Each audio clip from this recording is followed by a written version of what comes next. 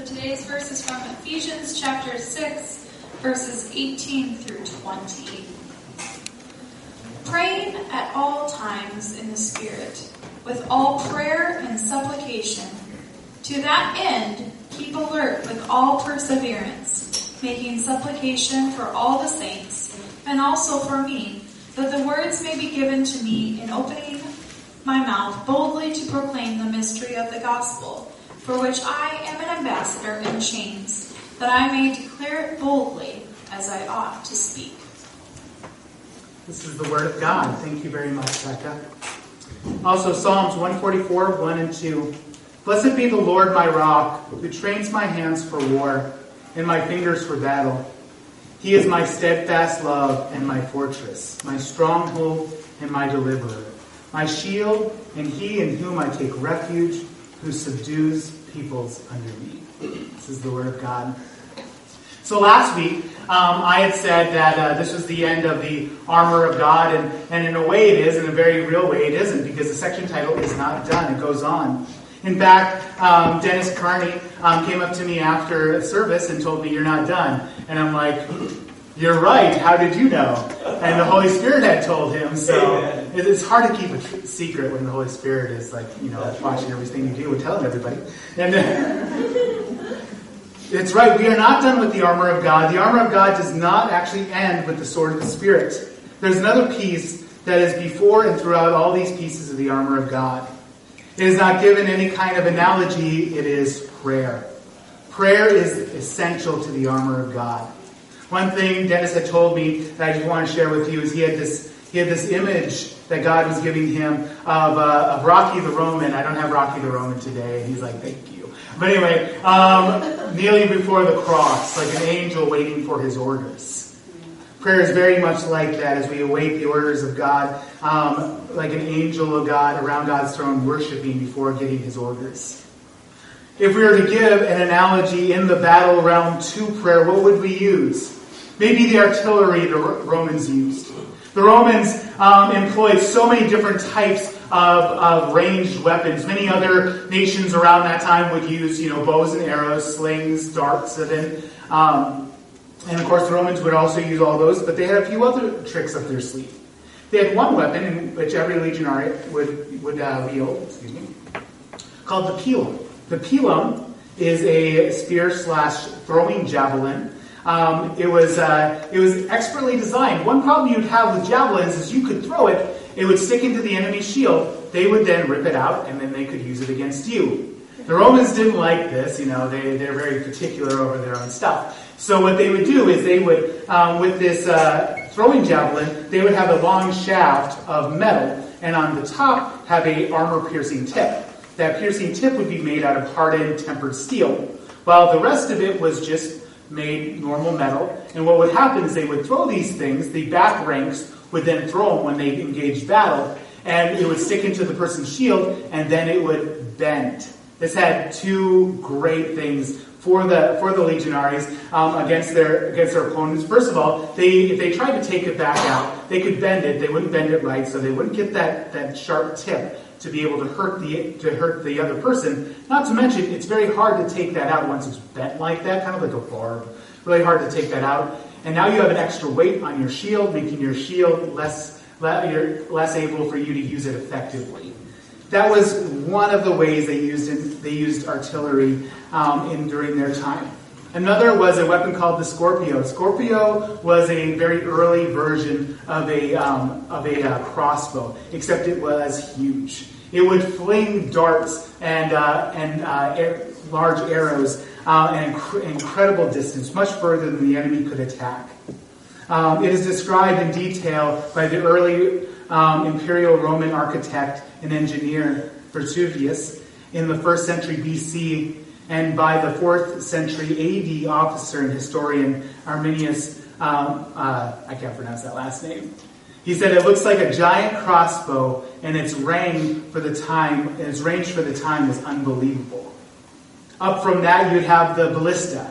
It was an upgrade of the Scorpion or Scorpio. It was like a much larger crossbow, and it would fling not only arrows but also rocks. And all of these things were designed to strike fear into the enemies of the Roman legionary. Prayer is the weapon God has given us to strike fear into the enemy. Amen. Amen. From the book, The Kneeling Christian, there is nothing the devil dreads so much as prayer. His great concern is to keep us from praying. Someone has wisely said that Satan laughs at our tooling, mocks at our wisdom, but trembles when we pray. We can have all the bluster, all the bragging, all the stuff we want, talking about how stupid the devil is and things, and mocking him and all that, and he doesn't care. He laughs at that nonsense. But when a Christian prays, he takes notice. He'll do everything in his power to stop that one thing from the people of God praying together. And if you don't believe me, look at this last year. He will do everything in his power to stop this because he fears prayer.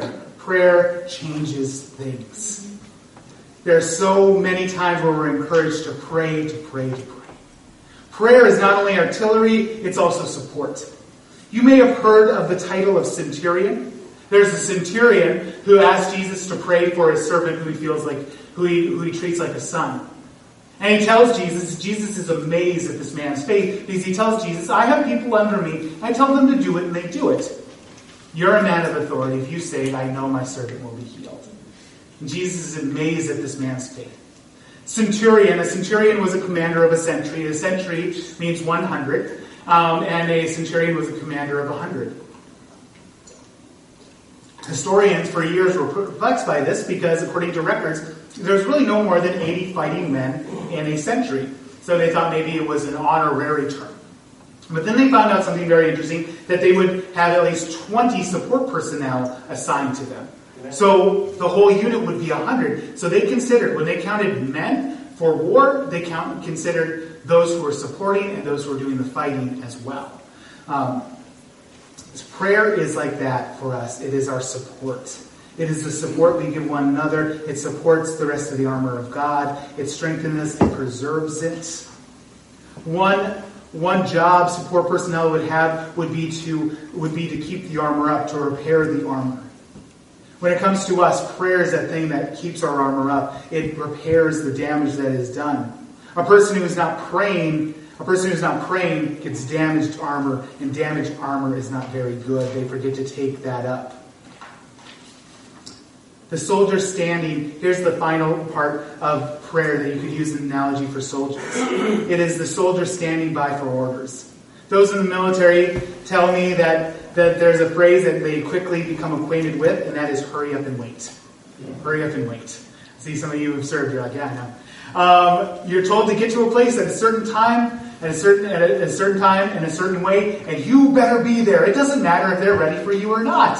You better be there on time, exactly where you're supposed to be. You are told, once again, you're told to be at a certain place at a certain time. You better be there at that time and at that place. But once you do, it may be some time before you actually receive your orders. Prayer is like this. We pray at all times with all prayers, with all perseverance, for all the saints. And we pray in the Spirit, awaiting orders. Those good works our Commander-in-Chief has prepared for us since before the creation of the world. Look at Israel when they went to war. Even in their most sinful eras, they would inquire of the Lord. They inquired of the Lord. In fact, and there's this one time during the reign of King Ahab, in fact, at the end of King Ahab's reign, in which he is doing a joint operation with the king of Judah, and they are inquiring of the prophets, and the king of Judah asks, is there not a prophet of the Lord we can inquire of? Of course, Ahab did not want to inquire of the Lord, but he felt like he had to, so he did. The man told him true, and he threw the man in jail. Dear believer, we need to be praying for the battles that we are going into. You have heard of a prayer warrior. This morning, I want to call prayer warriors to battle. I want to call every one of us to pray like a warrior. God's warrior seems like a contradiction, a person of peace. Even an attitude of peace. But when released, gets a singular focus and becomes violent in prayer. In Shakespeare's play Henry V, there's this quote: "In peace, there's nothing so becomes a man as modest with modest stillness and humility.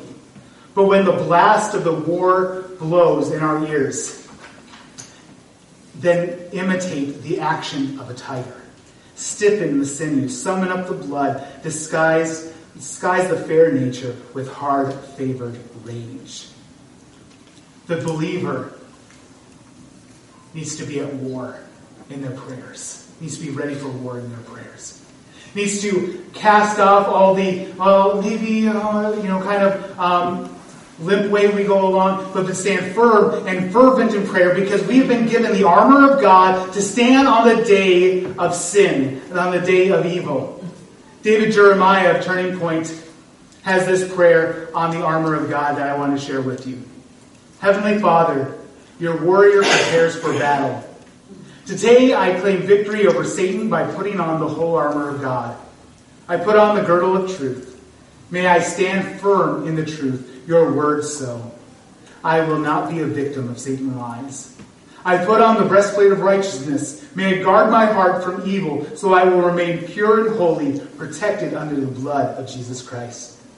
I put on the shoes of peace. May I stand firm in the good news of the gospel, so your peace will shine through me and be a light to all I encounter.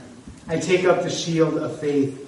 May I be ready for Satan's fiery darts of doubt, denial, and deceit, so I will not be vulnerable to spiritual defeat. I put on the helmet of salvation. May I keep my mind focused on you, so Satan will not have a stronghold on my thoughts. I take the sword of the Spirit. May the two-edged sword of your word be ready in my hands, so I can expose the tempting words of Satan. Pray like a warrior fights. Paul uses the imagery of a soldier and ends it in prayer, so pray like a warrior fights. Be gentle in all aspects but one. Pray like you are going to war. Pray as though the battle hinges on your prayers. Are you standing? Do you have your shield up and your sword ready? Well, what does your prayer life look like? That's a good question. We can say I'm putting on the armor of God, but what does your prayer life look like? Leonard Ravenhill said, "No man is greater than his prayer life. The pastor who is not praying is playing. The people who are not praying are straying." At the end of the armor of God, it is ending in prayer, but prayer precedes and lifts up the rest of the armor. Ephesians 6:18 through 20 is the actual end of the armor of God, and it ends in prayer. We have 4 instructions on how prayer is to be conducted. And it is preceded in each one by all times, all prayers, all perseverance, and all saints. And all saints. First part here, all times. Here we are.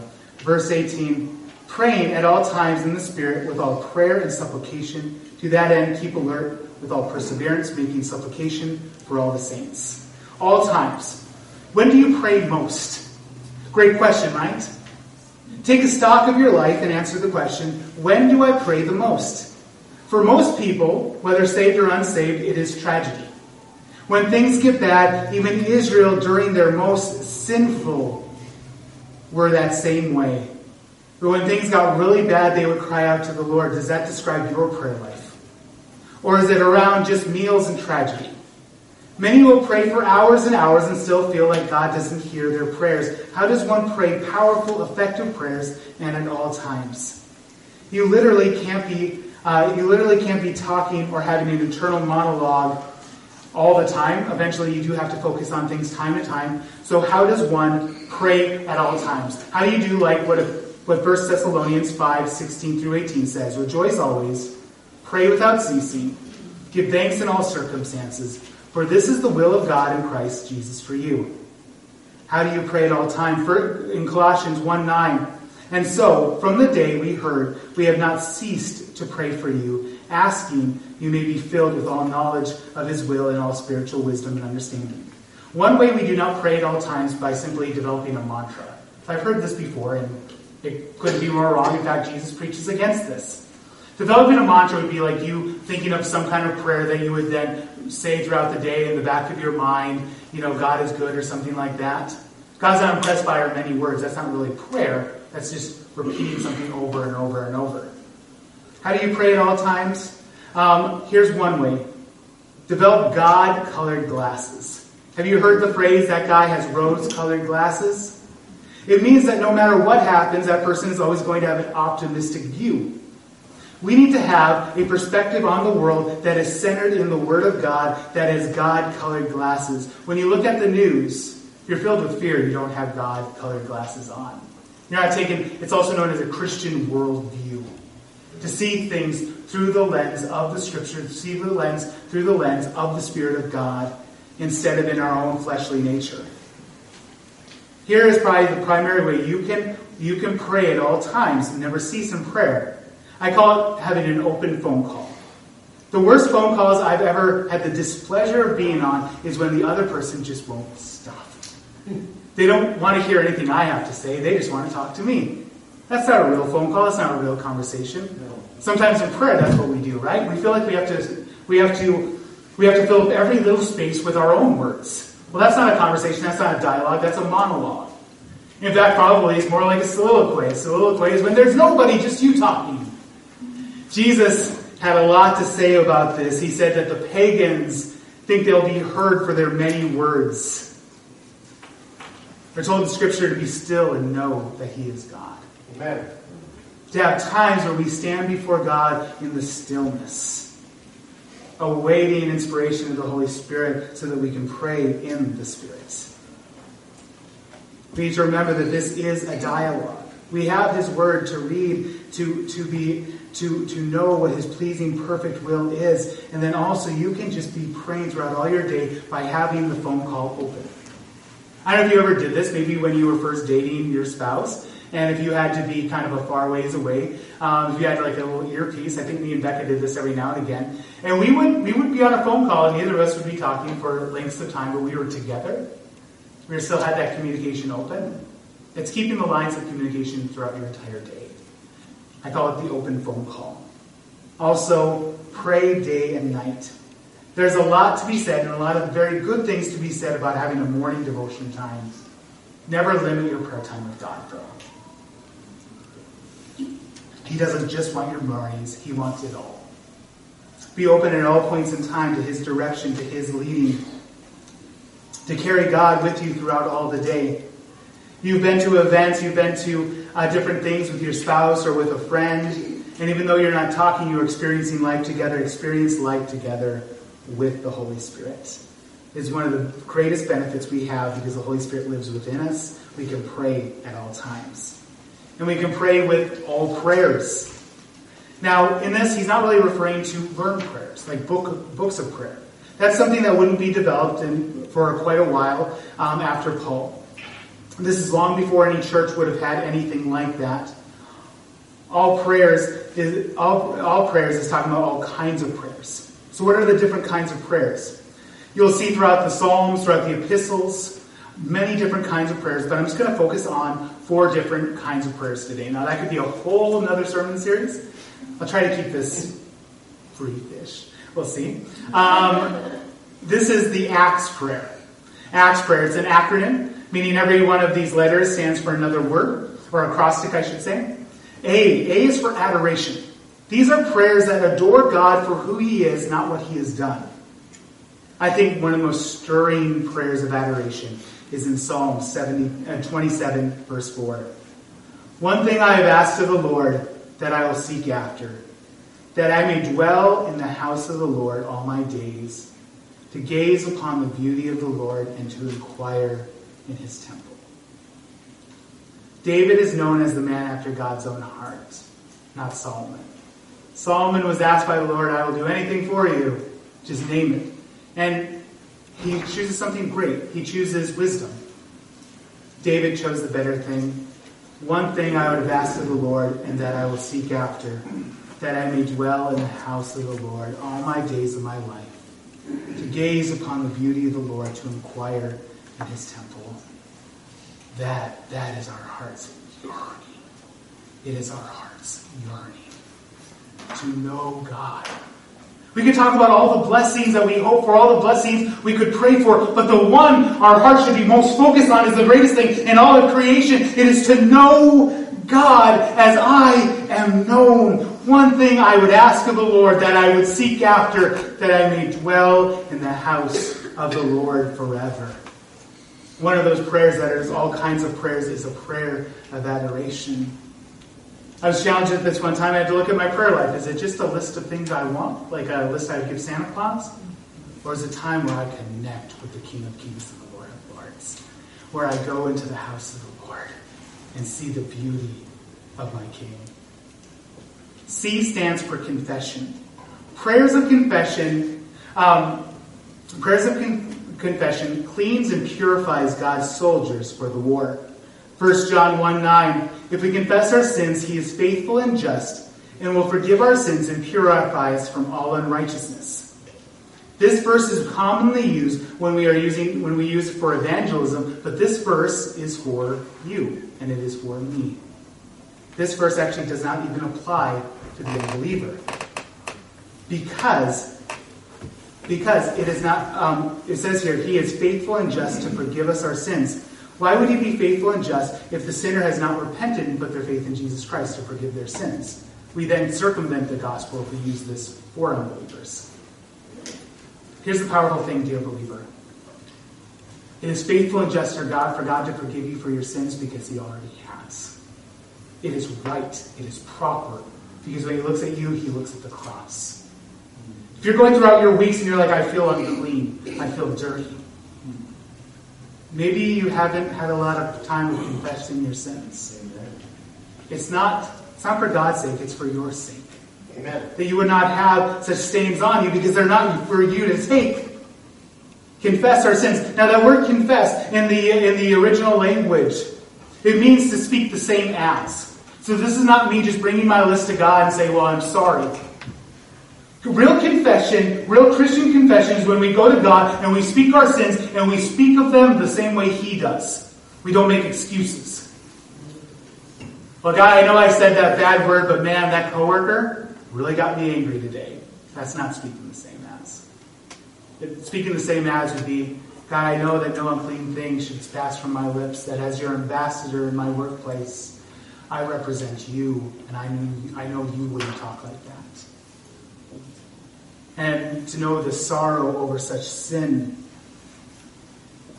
then we know that he is not ashamed of forgiving us. He doesn't regret forgiving us. He is faithful and just and will forgive us our sins and purify us from all unrighteousness.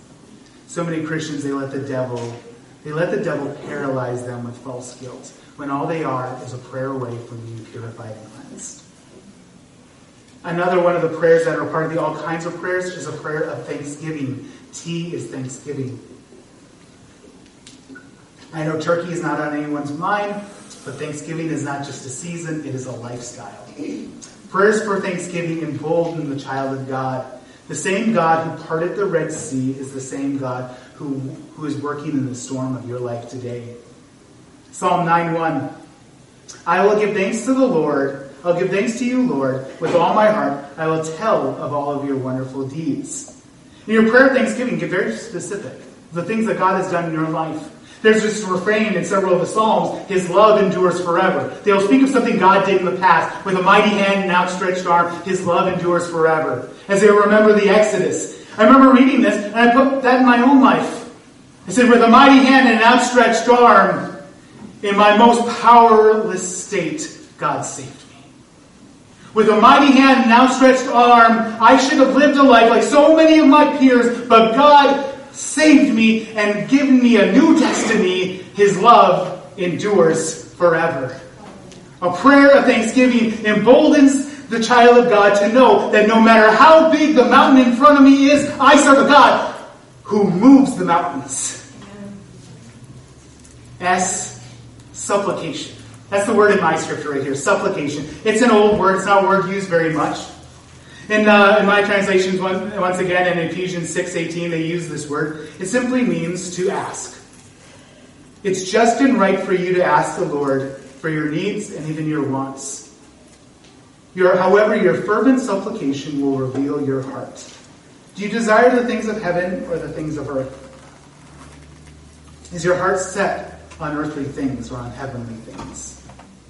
Well, does your prayers of supplication, where you ask of the Lord what you need, do they sound more like a shopping list or a list for Santa Claus, or an inventory of arms, like the officer in charge of supplies?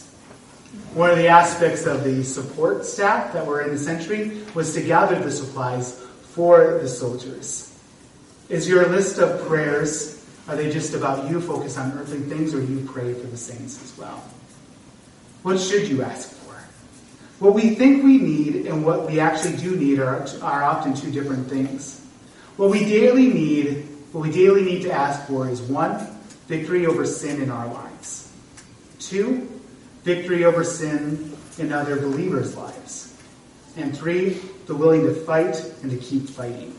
Obviously not exhaustive, but these are 3 things we should pray day to day because we know our fellow believers are constantly in battle as we are.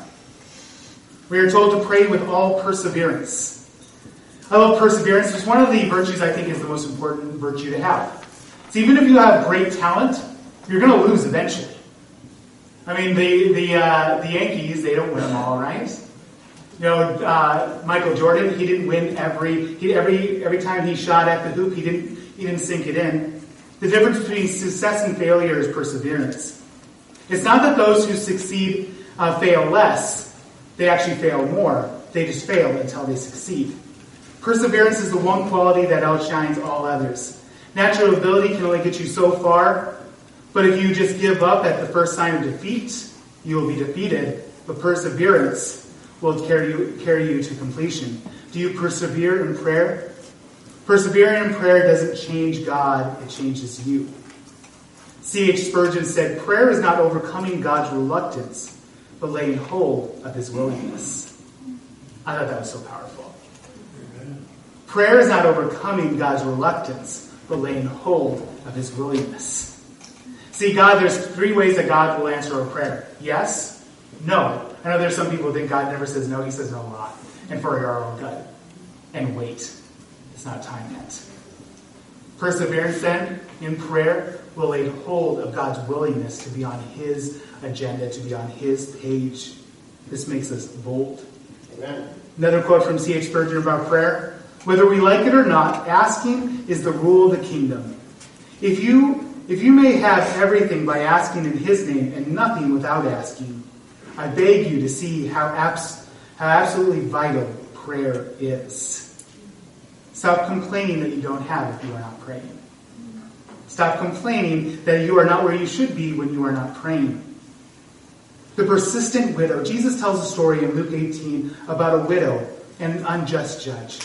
The widow is there night and day begging for justice, and eventually the unjust judge gives her justice.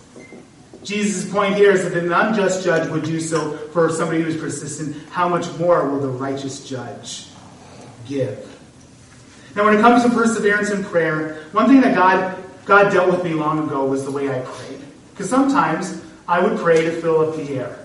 You know, or maybe it was even a bit, to be honest, a little bit performance. You know, you'd be praying with people, and you would just, you know, it was your time to pray, so you'd pray, so you would pray fervently, and I'd pray these loud prayers, and I would go on for half hour, never letting a moment slide, and God really convicted me of this, but that's not really praying, Jason. It's not praying, you're just saying words. Do you mean any of them? Does your heart stir with each word? So you probably notice a lot of the prayers I pray on Sunday morning, I don't do very long-winded prayers. I could. I mean, I have a history of very long-winded prayers. But I was so convicted that every word I say I want to mean. I don't want a single word to be idle. I don't want a single word to be just because I have to do it. I think that's a fastest track of making your prayer life moot. A person who perseveres in prayer is like that widow demanding justice.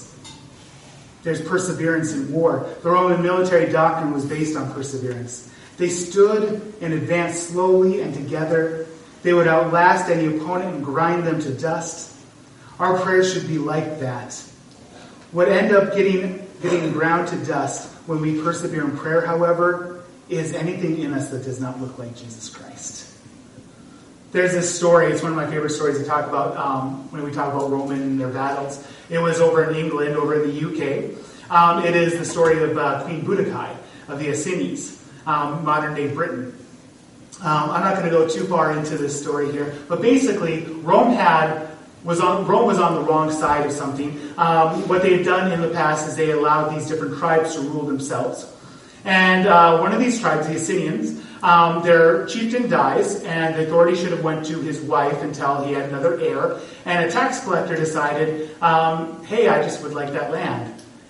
He does something absolutely heinous to Boudicca and her daughters, and Boudicca becomes enraged, and she then leads a campaign, destroys several Roman cities in Britain, and then the Roman legion then has to travel over there, and they are outnumbered 10-1, but they still win the victory because they had perseverance. Instead of running away from the battle, being outnumbered, they then get into their formation, they take the battle slowly, they rout the enemy.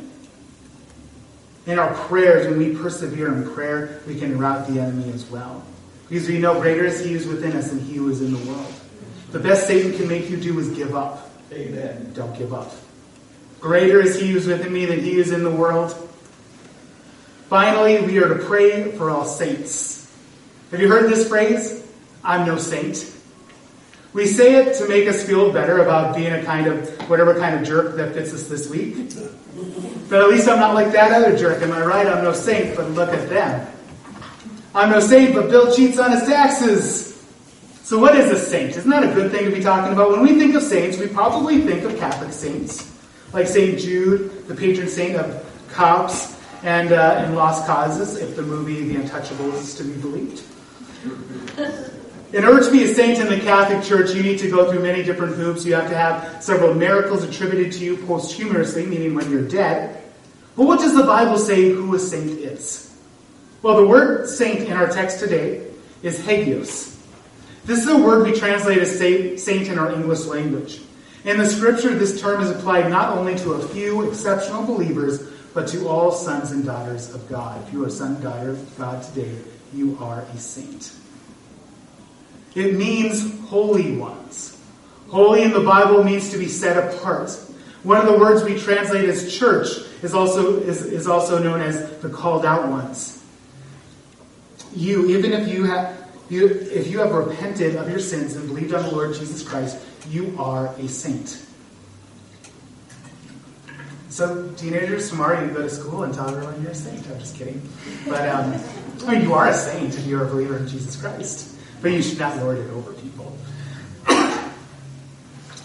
We're better together. We pray for all the saints. The formation the Romans used was the manifold formation. When it comes to archaic warfare, the formation of your troops meant everything. If your formation held, your losses would be at a minimum. If it broke, casualties would be catastrophic. The Greeks had their phalanx. The Romans had the manifold. The manifold would later be described as the phalanx with arms and legs. It was more flexible and more adaptable than the phalanx, but still had the strength, but it was of the immovable object, but also had much more versatility. Dear believers, we are God's body. We are arms and legs of Jesus Christ. We stand together. When we stand together in prayer, when we stand together when we pray for saints across the world, praying for the persecuted church, much like that manifold formation, we are mighty. Rudyard Kipling, the author of the book, The Jungle Book, has this quote in there on the law of the jungle. This is the law of the jungle. As old, as true as the sky. And the wolf that shall keep it may prosper, but the wolf that break it must die. For the strength of the pack is the wolf, and the strength of the wolf is the pack. The idea of being a Lone Ranger Christian is so anti-biblical. To come together, to join together, that is what God calls us to, because we are stronger together. Amen. We pray for one another. We bear each other's burdens, as we did today when I had you pray for one another. When we bear one another's burdens, we are very much like that manifold formation. We are very much like what Paul asks us to do, to pray for all of the saints. Of any formation, you want to be greater than the sum of the parts. Because why have a formation if it's just going to be the same Has everybody doing whatever they want? For any group, any organization or team, the goal is that the result of that union is greater than the whole, than the sum of the parts. This is true of the church. All the saints together are greater than all the saints alone. One of the evidence of a transformed life is that you would love the brethren, love the church. This is maybe something that is a little counterintuitive nowadays because a lot of people like to bash the church. You know what I'm talking about? We want to talk about problems, and we'll talk about every little thing that we can to make it seem much, much worse than it is. Not that we're perfect. We are all being made in the image of Jesus Christ, being sanctified. Watch that your criticism doesn't become hate for God's bride. Know somebody in your life? Start bashing their spouse constantly. See how long you're their friend. We pray for all the saints. How often do you pray for the saints? Do you pray for other believers that you know personally, or maybe not personally? It's a good idea and something we are asked to do, to constantly pray for all believers. I would suggest that you make it a part of your day-to-day prayer life to pray for other believers around the world. Pray for saints, perhaps in a different country or state. Pray for saints in China, Iraq, Mexico, Canada. I think this is important above all times because it's not as easy in other places as it is for us today. And it's getting harder today for us. But it's a whole lot harder, even in other Western countries, for believers who meet together according to the conscience and according to the will of God that God has given them. It's hard. Some of them, it's a death penalty. If anybody should find out that they were once a Muslim and now a Christian, that's a death penalty in some countries. Are you praying for the other believers? Are you gathering with them in prayer to pray over them? Pray for the persecuted church. It's one of the things that God has put on my heart constantly, is to pray for our persecuted brothers and sisters across the world. I was at a convention one time in which that's what we did. And those who were there, the missionaries, they said the one thing that they always hear from the persecuted church, they don't ask that the persecution would stop. They've asked for strength to endure. Because what God will do through the persecution is greater than what he does without it. That is a person who has a mindset on heavenly things, not on earthly things. Here's another way we pray for all the saints, when we take communion. One of the aspects of communion I love is that it reminds me I am part of a big family. I have brothers and sisters all around the world. When I drink of the cup and I eat of the bread, I am reminded that the same metaphorical blood and flesh is in my brothers and sisters across the world. What we pray. What supplication do you offer for the saints around the world? Why, what Paul asked for himself. He says, he prays that words would be given to him. That he'd be able to open up his mouth boldly to proclaim the mysteries of the gospel and to proclaim boldly despite the cost. That is what we pray for believers here in this church and around the world. Those very things, to pray that words would be given to them, that their mouths would be able to boldly proclaim the mysteries of the gospel, to declare boldly despite the cost. This has become harder and harder in our modern day world. We need to pray for one another for this strength. Finally, you may think I omitted it, but I wanted to talk about it last. Praying in the Spirit. Praying in the Spirit. That is one of the things that we are told to do in this section. How do you pray in the Spirit? Now, sometimes that verse has been taken to mean to pray in tongues. And it's actually not really what it's referring to. It's something, you can pray in tongues, and you can get into that to get into praying in the Spirit. When we pray in tongues, we edify ourselves. So that builds us up. Well, praying in the Spirit is praying according to the will of the Spirit. The grammar in this section is more properly translated as praying according to the Spirit. So if that happens, maybe you sit down and you pray. It seems, we'll use the word dry. I'm not a big fan of that word, but whatever. You know what I'm talking about. You just kind of start going through, maybe you do the Acts prayer. Humble yourself before God. Be silent before God. Your spirit starts interacting with His Spirit when you've taken that time. And the Holy Spirit starts bringing things to your mind to pray for.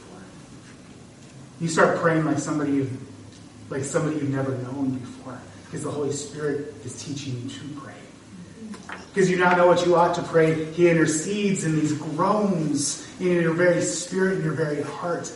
And you start praying. You may even start praying for things you didn't know you should be praying about. This is the interaction of the Holy Spirit in our life. That is our goal in prayer to get to. Not to just be like, I checked it off my list today. I prayed for X, Y, and Z. But when I get into the deep part of prayer, the adoration, confession, thanksgiving, and I get to supplication, and all of a sudden I start praying more boldly than I've ever prayed before. Amen. I pray like a warrior fights. I pray as one who is not afraid of the consequences. I pray like one, like very much like the people that we read about in Scripture. Peter the coward becomes Peter the bold. Paul the persecutor becomes Paul the leader of the Gentile believers. So, like I said in the beginning of my sermon today, I am calling prayer warriors to battle. I am calling you to be a prayer warrior. Worship team, would you come up here? I'd like us to do the second song. We're not going to do the last song. So I tried to, I think I succeeded, create some time at the end of our service to where we can just tarry in prayer together.